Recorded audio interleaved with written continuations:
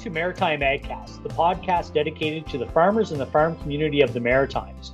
We will discuss all things related to the livestock industry with local, regional, and national guests, as well as keep you up to date with current markets and industry events. Today, we will be joined by Joseph Leck and Ryan McCarron to discuss farm management. Joseph graduated from the Nova Scotia Agricultural College in 2009. He started sheep farming in 2012 in a rented facility where he milked sheep for 2 summers. 2016, he came home to take over the family dairy farm. He completed the sale of the farm last spring and is currently milking 40 cows, with 40 ewes producing close to 80 market lambs a year. He crops approximately 250 acres to satisfy the farm's own demand for forage, as well as some custom work for neighbors and hay sales. Ryan is the owner of Carindale Cattle Company, Inc., with his partner, Caitlin Knox. He purchased one farm from his father 3 years ago and currently leases this place along with a few others. He is also running a cow-calf to backgrounding operation with cash crop grain sales. Ryan graduated from the AC in 2009. So welcome back. And what about the animal side? What are you doing to track your productivity on the sheep and on the dairy side? With the sheep, again, it's a spreadsheet. I keep track of how many lambs per ewe and whether the lambs make it. I'm not to the point yet of trying to figure out how many pounds of lamb per ewe that she makes. My biggest thing is of just working on genetics to keep ewes that are low maintenance. And so I'm looking to push a lambing average to about 2.25 or 2.5. Currently, I'm at a 2.1. I started with a 1.7, so I'm definitely moving in the right direction.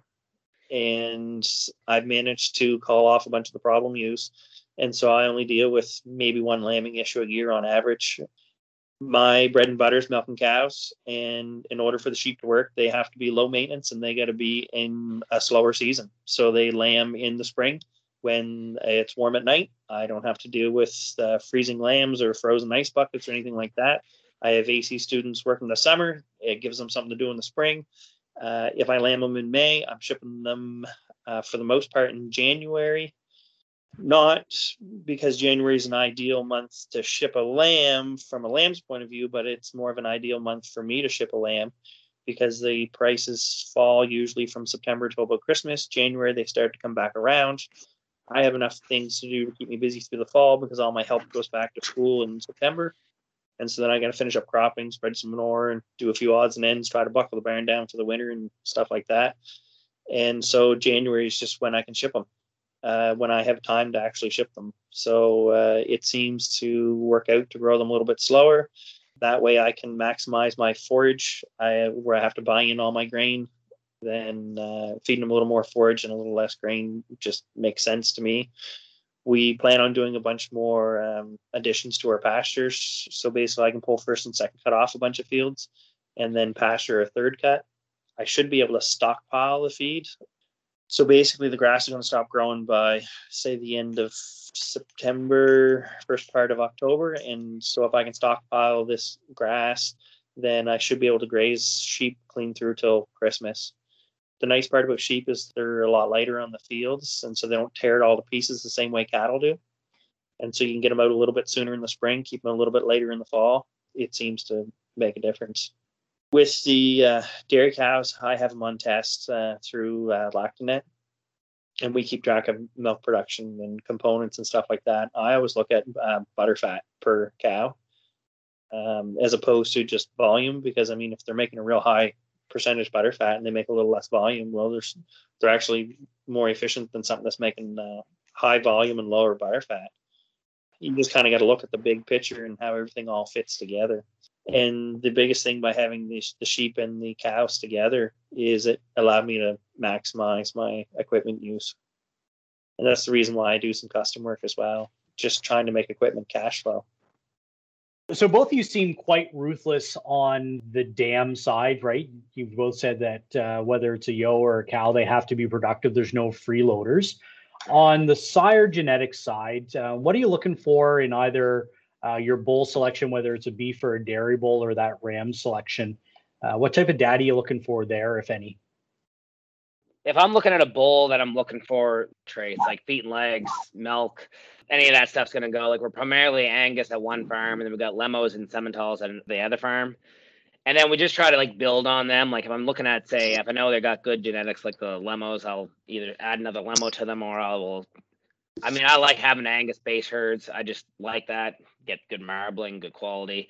But I don't like really like any one breed of beef cows. I just like if they're black and they're black Lemos, I'm like sweet. Or if they're black Simmentals, I'm like sweet. If they're whatever, I like good cattle. Like if they just got to work and make me money, then that's good. Like, and I like crossbreeding. It just takes away so much other problems. You get hybrid vigor. You don't get like a lot of the feet problems or health problems. We do have a few purebreds. That's Caitlin's deal. I don't do registrations ever since I quit dairy farming. So I don't like getting like an attachment to the cows. Like when you go with purebred, you give them a name, and then it's like you're making excuses for them to stay. And I'm like, that's not how it works. Like, I don't care how nice she looks. She looks good in a freezer too. So when I look at animals, I'm kind of looking for feet and legs and functionality. I want them walking, and I want them doing everything on themselves. Like if I don't have to trim them, that is awesome. Like I don't like those cows. If I'm taking them in a couple times because they need to get trim, I'm like, like I start looking at her and saying, what are you even doing with this outfit? Feet and legs are big important because that's taking them everywhere. So they got to walk country here. They're going to have to go out to pasture. So that's a big must. And then like milk, because the dams need milk to produce good calves. And then it's usually carcass characteristics. So when I'm at a bull sale, they got those two things.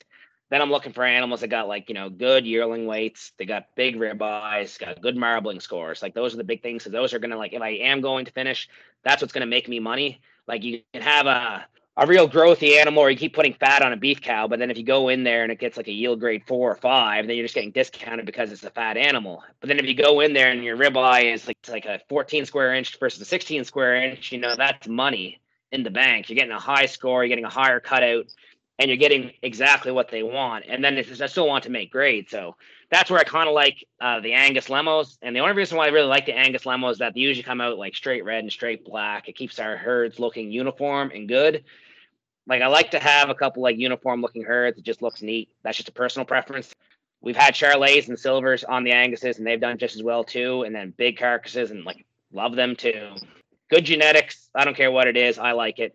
When we bought a couple herds, they came with some junk calves at the time. We shipped them off, and they got junk price.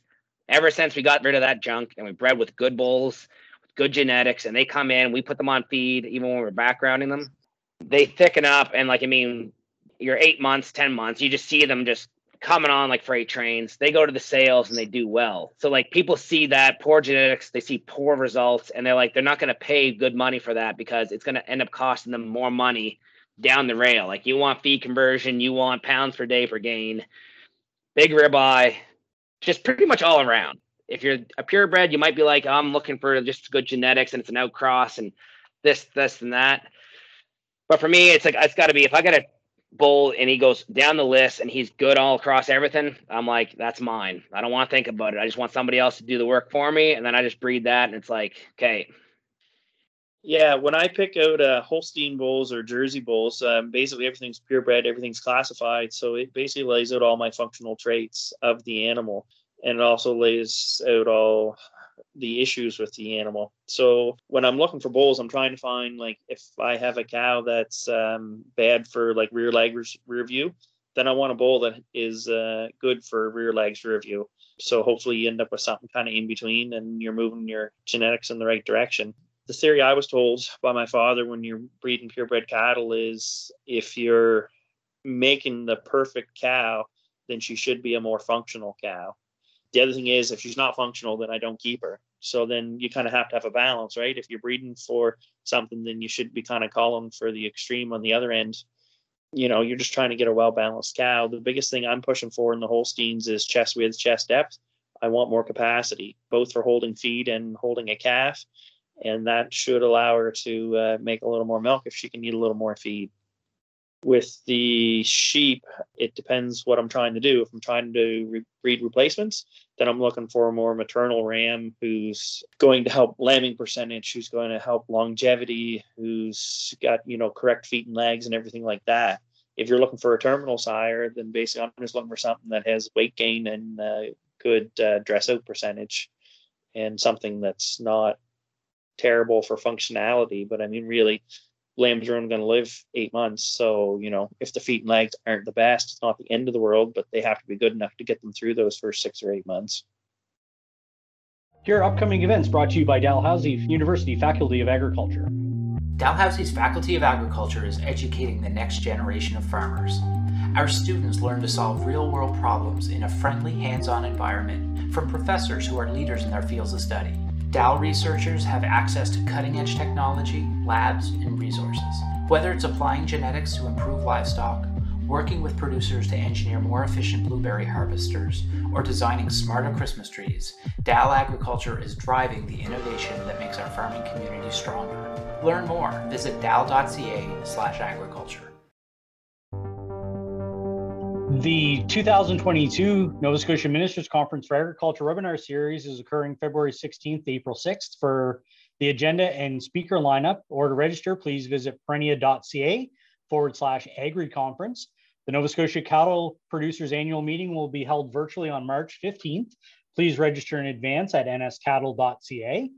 The Nova Scotia Cattle Producers are introducing an on-farm preconditioning pilot project in mid-2022, where cattle preconditioning services will be available to members on farm. Please visit nscattle.ca/preconditioning for more information. And upcoming feeder sale dates: regular feeder sales occur every second Tuesday throughout the winter, with the next occurring March 17th. Please check AtlanticStockyards.com for a full sale schedule. The Ballymore Farms Limited Thickness Cells Bull and Heifer Sale will be held March 19th at Ballymore Farm in Great Village. For more information, visit ballymorefarmltd.com or their Facebook page. The 49th Annual Maritime Beef Testing Society Breeding Stock Sale will happen on April 2nd online via DLMS. Visit maritimebeefteststation.ca for additional information. In programs, the Nova Scotia Cattle Producers have two programs available for 2022. The Nova Scotia Genetic Improvement Program and the Nova Scotia Soil Pasture and Forage Management Program. Both programs have application deadlines of June 30th and November 30th. Additional information can be found at nscattle.ca/programs. There are many Nova Scotia programs available for 2022 through the Department of Agriculture. For a complete list of programs, as well as applications and guidelines, please visit novascotia.ca/programs. So Ryan, a little earlier on, you alluded to, keeping the bankers happy. And one of the things, as an ag economist, I like to focus on the kind of the farm management side of the whole thing. So how are you tracking your financial performance and meeting those goals of your banker and yourself and Caitlin? And then also, if you're using any business risk management tools or other risk management tools in your operation. One of the biggest metrics we use there is that we got the income statement and we got the expense statement, and one's got to be above the other to make a banker happy. That's the general nuts and bolts of it. I mean, you can do everything else and like take everything else down, but like when it all comes down to it, they don't really care about a lot of the on-farm stuff. Like they will when they start like doing a like more in-depth to see if you're doing a good job and what's going on. But like if we had a bad year our first year and we walked in there and say like, well, we kept 40 steers back, we got 20, 30 heifers, we've increased our herd to this, we've got X amount of grain in the tanks. They're like, do not care. Put it through an audited income statement and then I'll believe it. And that's basically how it is. I mean, we even talked to a bank last year. We had the grain, we had the steers, and we were like, another 2 months to get going on a whole finished cycle. And we would have made a lot more money. And you couldn't get anybody to play ball. It's like, come into the barn. I will show you the steers. You can do whatever you want. But see, like, they got to know, and they have to have a backed up financial statement that's saying, like, first of all, you are paying back the money and the loans that you first took back now, which we were. And then the next one, they want to see that you're making money going forward. Ideally, they always want like 3 good years in a row before they start saying, okay, yeah, let's get serious about your next rules and expansions. Risk management, what we do is, we do a little bit more financial stuff. Like we will take back stuff. If we think it's not working, we'll look at it and say, like, are we like a couple of years ago, like the winters here are not that soft. So we like stopped taking winter wheat out of the rotation. Not that we wouldn't try it again, but at our stage in our business, we said it wasn't really worth us to take a risk on these winters because like we're getting a lot more freezing rain up here. A lot more winter kill was coming out. And it's just like a lot of work and time and money that you put out to not get that crop coming for you. So like when we do have something that's not working, we will take an assessment and say like, hey, we're putting this money in there. It's not giving us a return. Let's take that out. And then like we just use simply accounting. So like we can run programs, you can run ratios and all that stuff there. But like in our experience, banks just want to see you in the black, and then they want to see that's growing, that your business is going in the right direction, or you're reducing your costs and making yourself more efficient. A combination of those two things. For risk management, we've always generally applied in crop insurance, and we are enrolled in AgriStability. We have actually done all right with that now. Like for first couple of years, we're like what's going on? Like, how bad does it have to get before you get like any assistance? But then it actually ended up getting something. Like, mind you, it was 2 years later, so there could be some reforms. Because, if we were not in our situation, you'd be pretty hard pressed wait until year 5 before you start getting something that happened in your year 1. Like, we already made critical changes to how we structured our business before we even knew there would be any kind of a payment come from that. So, but it was worth it. I mean, it is a pain in the ass, AgriStability. I mean, they will call you up multiple times, asking you questions that you'll be kind of shaking your head at and saying, like, do these people even know what they are doing? And that's like not a dig. They probably see so many different operations. But anyways, it still is worth it. It's risk management there. I mean, like I heard someone say, so you got to be a part of it if you want to change it. Like, you got to be inside of it. You have to know or go through the experiences before you can actually make critical assessments. You can't just kind of complain that AgriStability or risk management doesn't work. I mean, yeah, okay, well, you get enrolled in it, then you'll know why it doesn't work. Then you can actually make an educated decision about, like, hey, you guys could improve this, streamline this. If something happens and there is a claim that's going to be worth to a farmer because his crop got like frosted out, or they had a bad calf season because it was like a snowstorms or whatever, and they have serious losses, you want to make sure that that's coming in a more efficient time manner and having that higher reference margin. Because, I think it was at 70% there now. So, I mean, that's a 30% hit on your income before you get a payout. So it's whatever. I mean, that's just what it is. So, but once you're enrolled in it, you'll know why it needs to be reformed. And then you can actually make decisions. It's not just easy to say, like, just not be a part of it. And the other thing that is nice about once you are enrolled in that program, you do get, like, from our side, being with grain and cattle and in the whole like totally free market side of it, you do get access to the advanced payment programs. So that is another access, especially when you're starting out. And if you're having trouble getting financing from banks, it's another way that, as long as you're partaking in the risk management of crop insurance and stuff there, it frees up another avenue for you to get some financing and cash flow, so that while you're waiting for that first cycle of calves to come through, you can enroll in this program, get yourself some financing. So then you're not like, maxing out a credit card and doing that other stuff. And I mean, it's a small price to go through all that hassle. I mean, that's really the only reason why we initially got into it, was the access to capital that was available through the APP program. So then it was just a benefit. Then so once we're enrolled in it, once we got through that initial phase, then we just said, okay, let's just go through it. I mean, I can talk a lot about how bad the guys are, but I mean, they will walk you through it. They eventually get to it. They'll keep calling you up. They won't make a decision or like go unilaterally and say, okay, we think this. They'll call you up multiple times. So when you really look at that, it's probably better to get like a couple annoying phone calls and be like, does that guy know what he's talking about? Than him just being like some guy at CRA being like, we're going to audit you and we don't care what you say. So like, I'd rather have it the way it is than have somebody from Revenue Canada try and take my money. Whatever money I have. Joseph, how about you? And probably a little bit different for you being on the supply management side and on the sheep side. Probably cash flow looks a little bit different than marketing 1 or 2 times a year. So maybe how do you manage financial success? And then maybe comment a little bit about even how the semi-monthly dairy check helps you kind of manage some of the costs on the sheep side. Yeah, you're kind of asking the wrong person here, because banks like me because I have dairy quota. Basically, your equity is about twice what your farm can cash flow. So when it comes down to as far as getting a loan secured, they don't really think twice about it. In saying that, I did go through FCC for all my financing. Basically, it was between them and Farm Loan Board for the sole purpose that it's government backed, and I figured their tolerance to risk and their willingness to bail me out of trouble would probably be higher than a more traditional lending institute.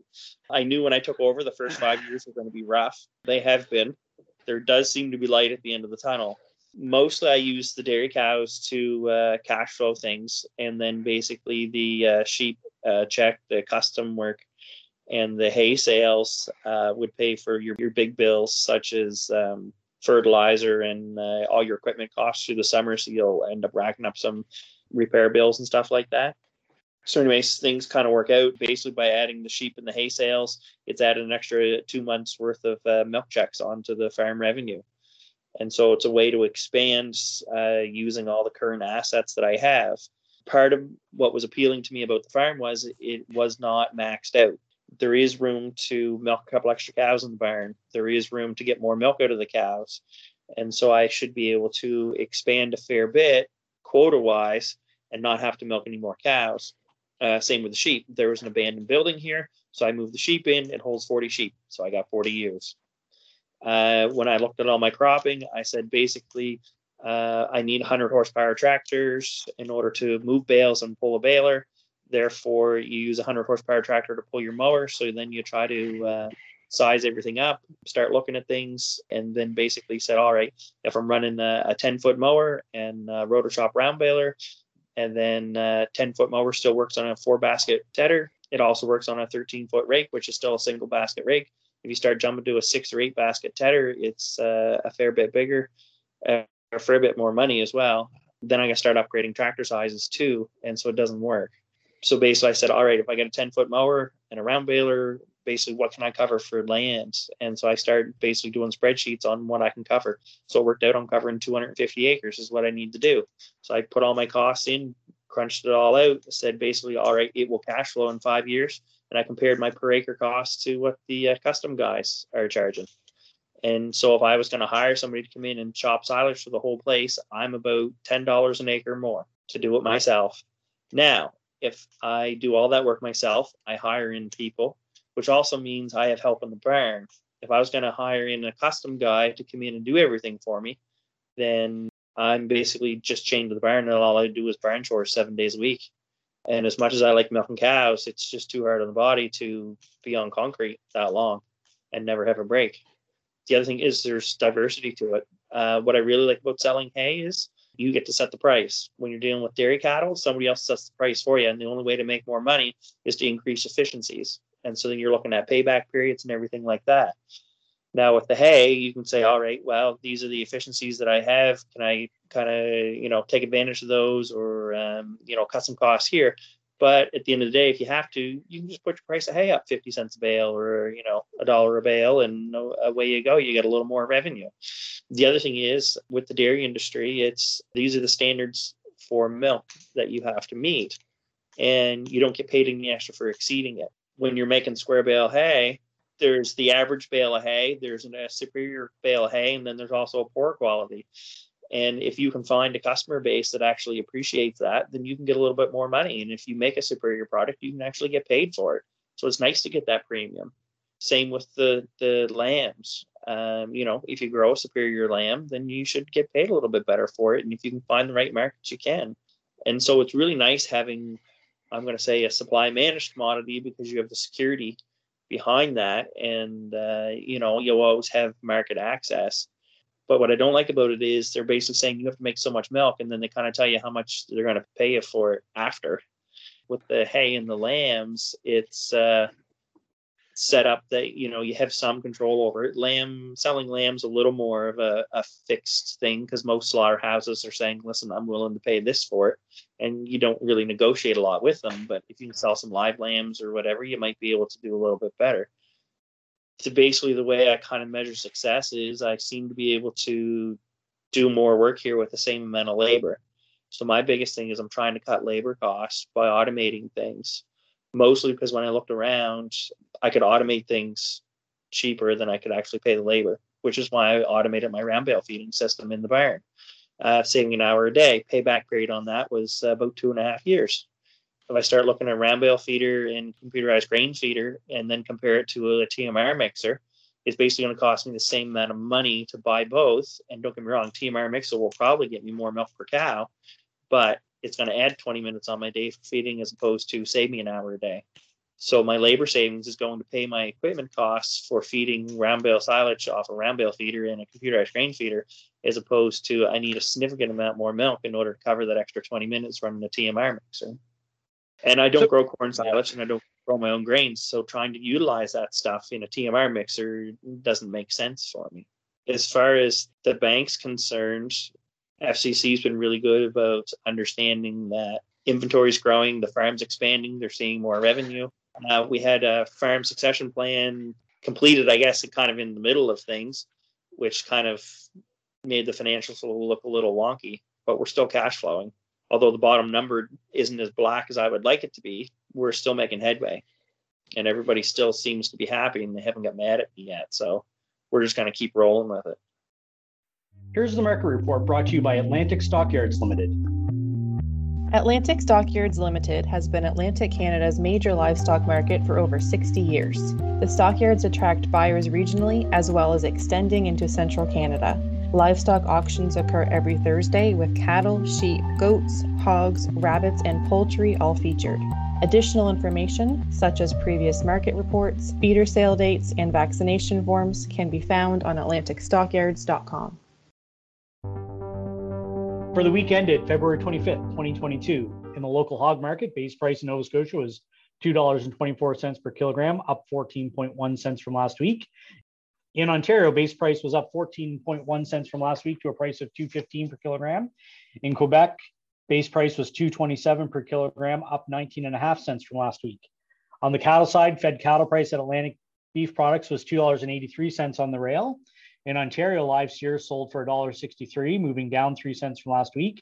And in Quebec, rail price was $2.91, up 2 cents from last week. Cull cattle Atlantic Stockyards sold for 93 cents, downward change of 26 cents from last week, while rail price at Atlantic Beef Products was flat at $1.61. Culls in Ontario averaged 81 cents, up 1 cent from the prior week, and were flat in Quebec at 76 cents. Good dairy bob calves between 90 and 120 pounds at Atlantic Stockyards averaged $104, up $9, and good dairy beef bob calves averaged $194, up $23 from last week. Meanwhile, calves in Ontario were up 13 cents to a price of $1.94 per pound, and calves in Quebec were $1.94, an increase of 39 cents per pound. Base price for lambs at Northumberland is $14 per kilogram, and mutton sits at $6.50 per kilogram. In Ontario, 50 to 64 pound lambs average $4.28 per pound at 59 pounds, ranging from $3.55 to $4.75. For 65 to 79 pound lambs at Atlantic Stockyards, they average $3.35 per pound at 69 pounds, and lambs over 95 pounds average $3.28 at 102 pounds.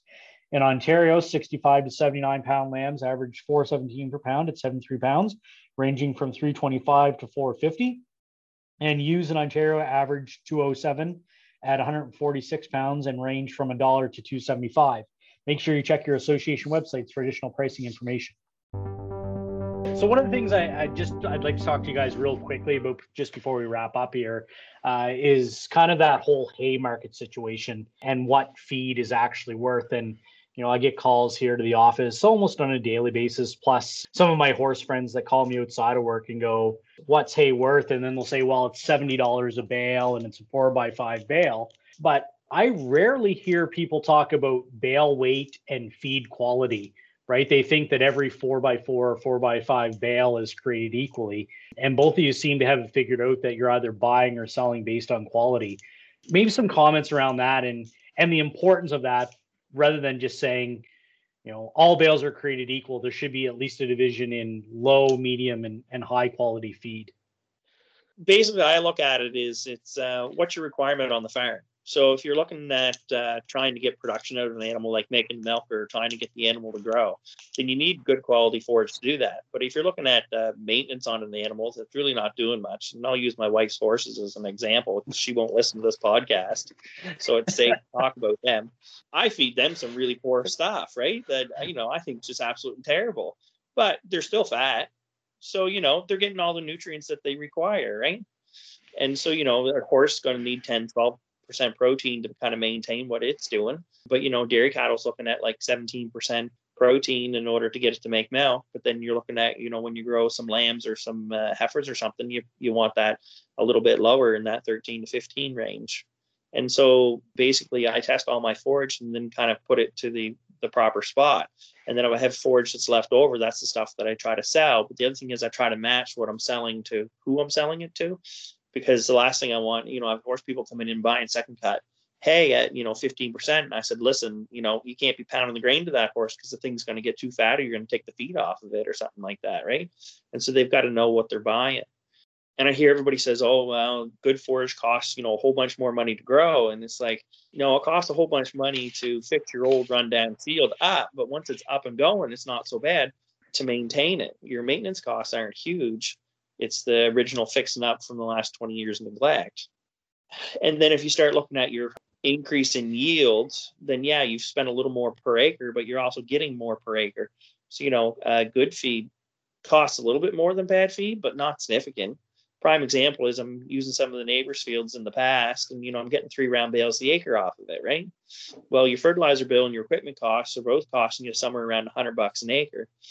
And when I come here and do my fields, I'm getting 6 bales to the acre. So, although I've spent more time with tillage or whatever, or more money on fertilizer or whatever, you've decreased your equipment cost per bale, although you've increased your fertility bill per bale. It still works out in the same. So yeah, when you're going to sell it, there's not a huge difference in price. And so, you're paying an awful lot for the poor quality stuff, but it costs them almost the same amount of money to make it. But to me, it's the feed value where the difference is when you go to buy it, right? And a buddy of mine, he's bought hay for years, and he was always buying in poor stuff hay, and he was too cheap to buy the good stuff, and he'll admit it.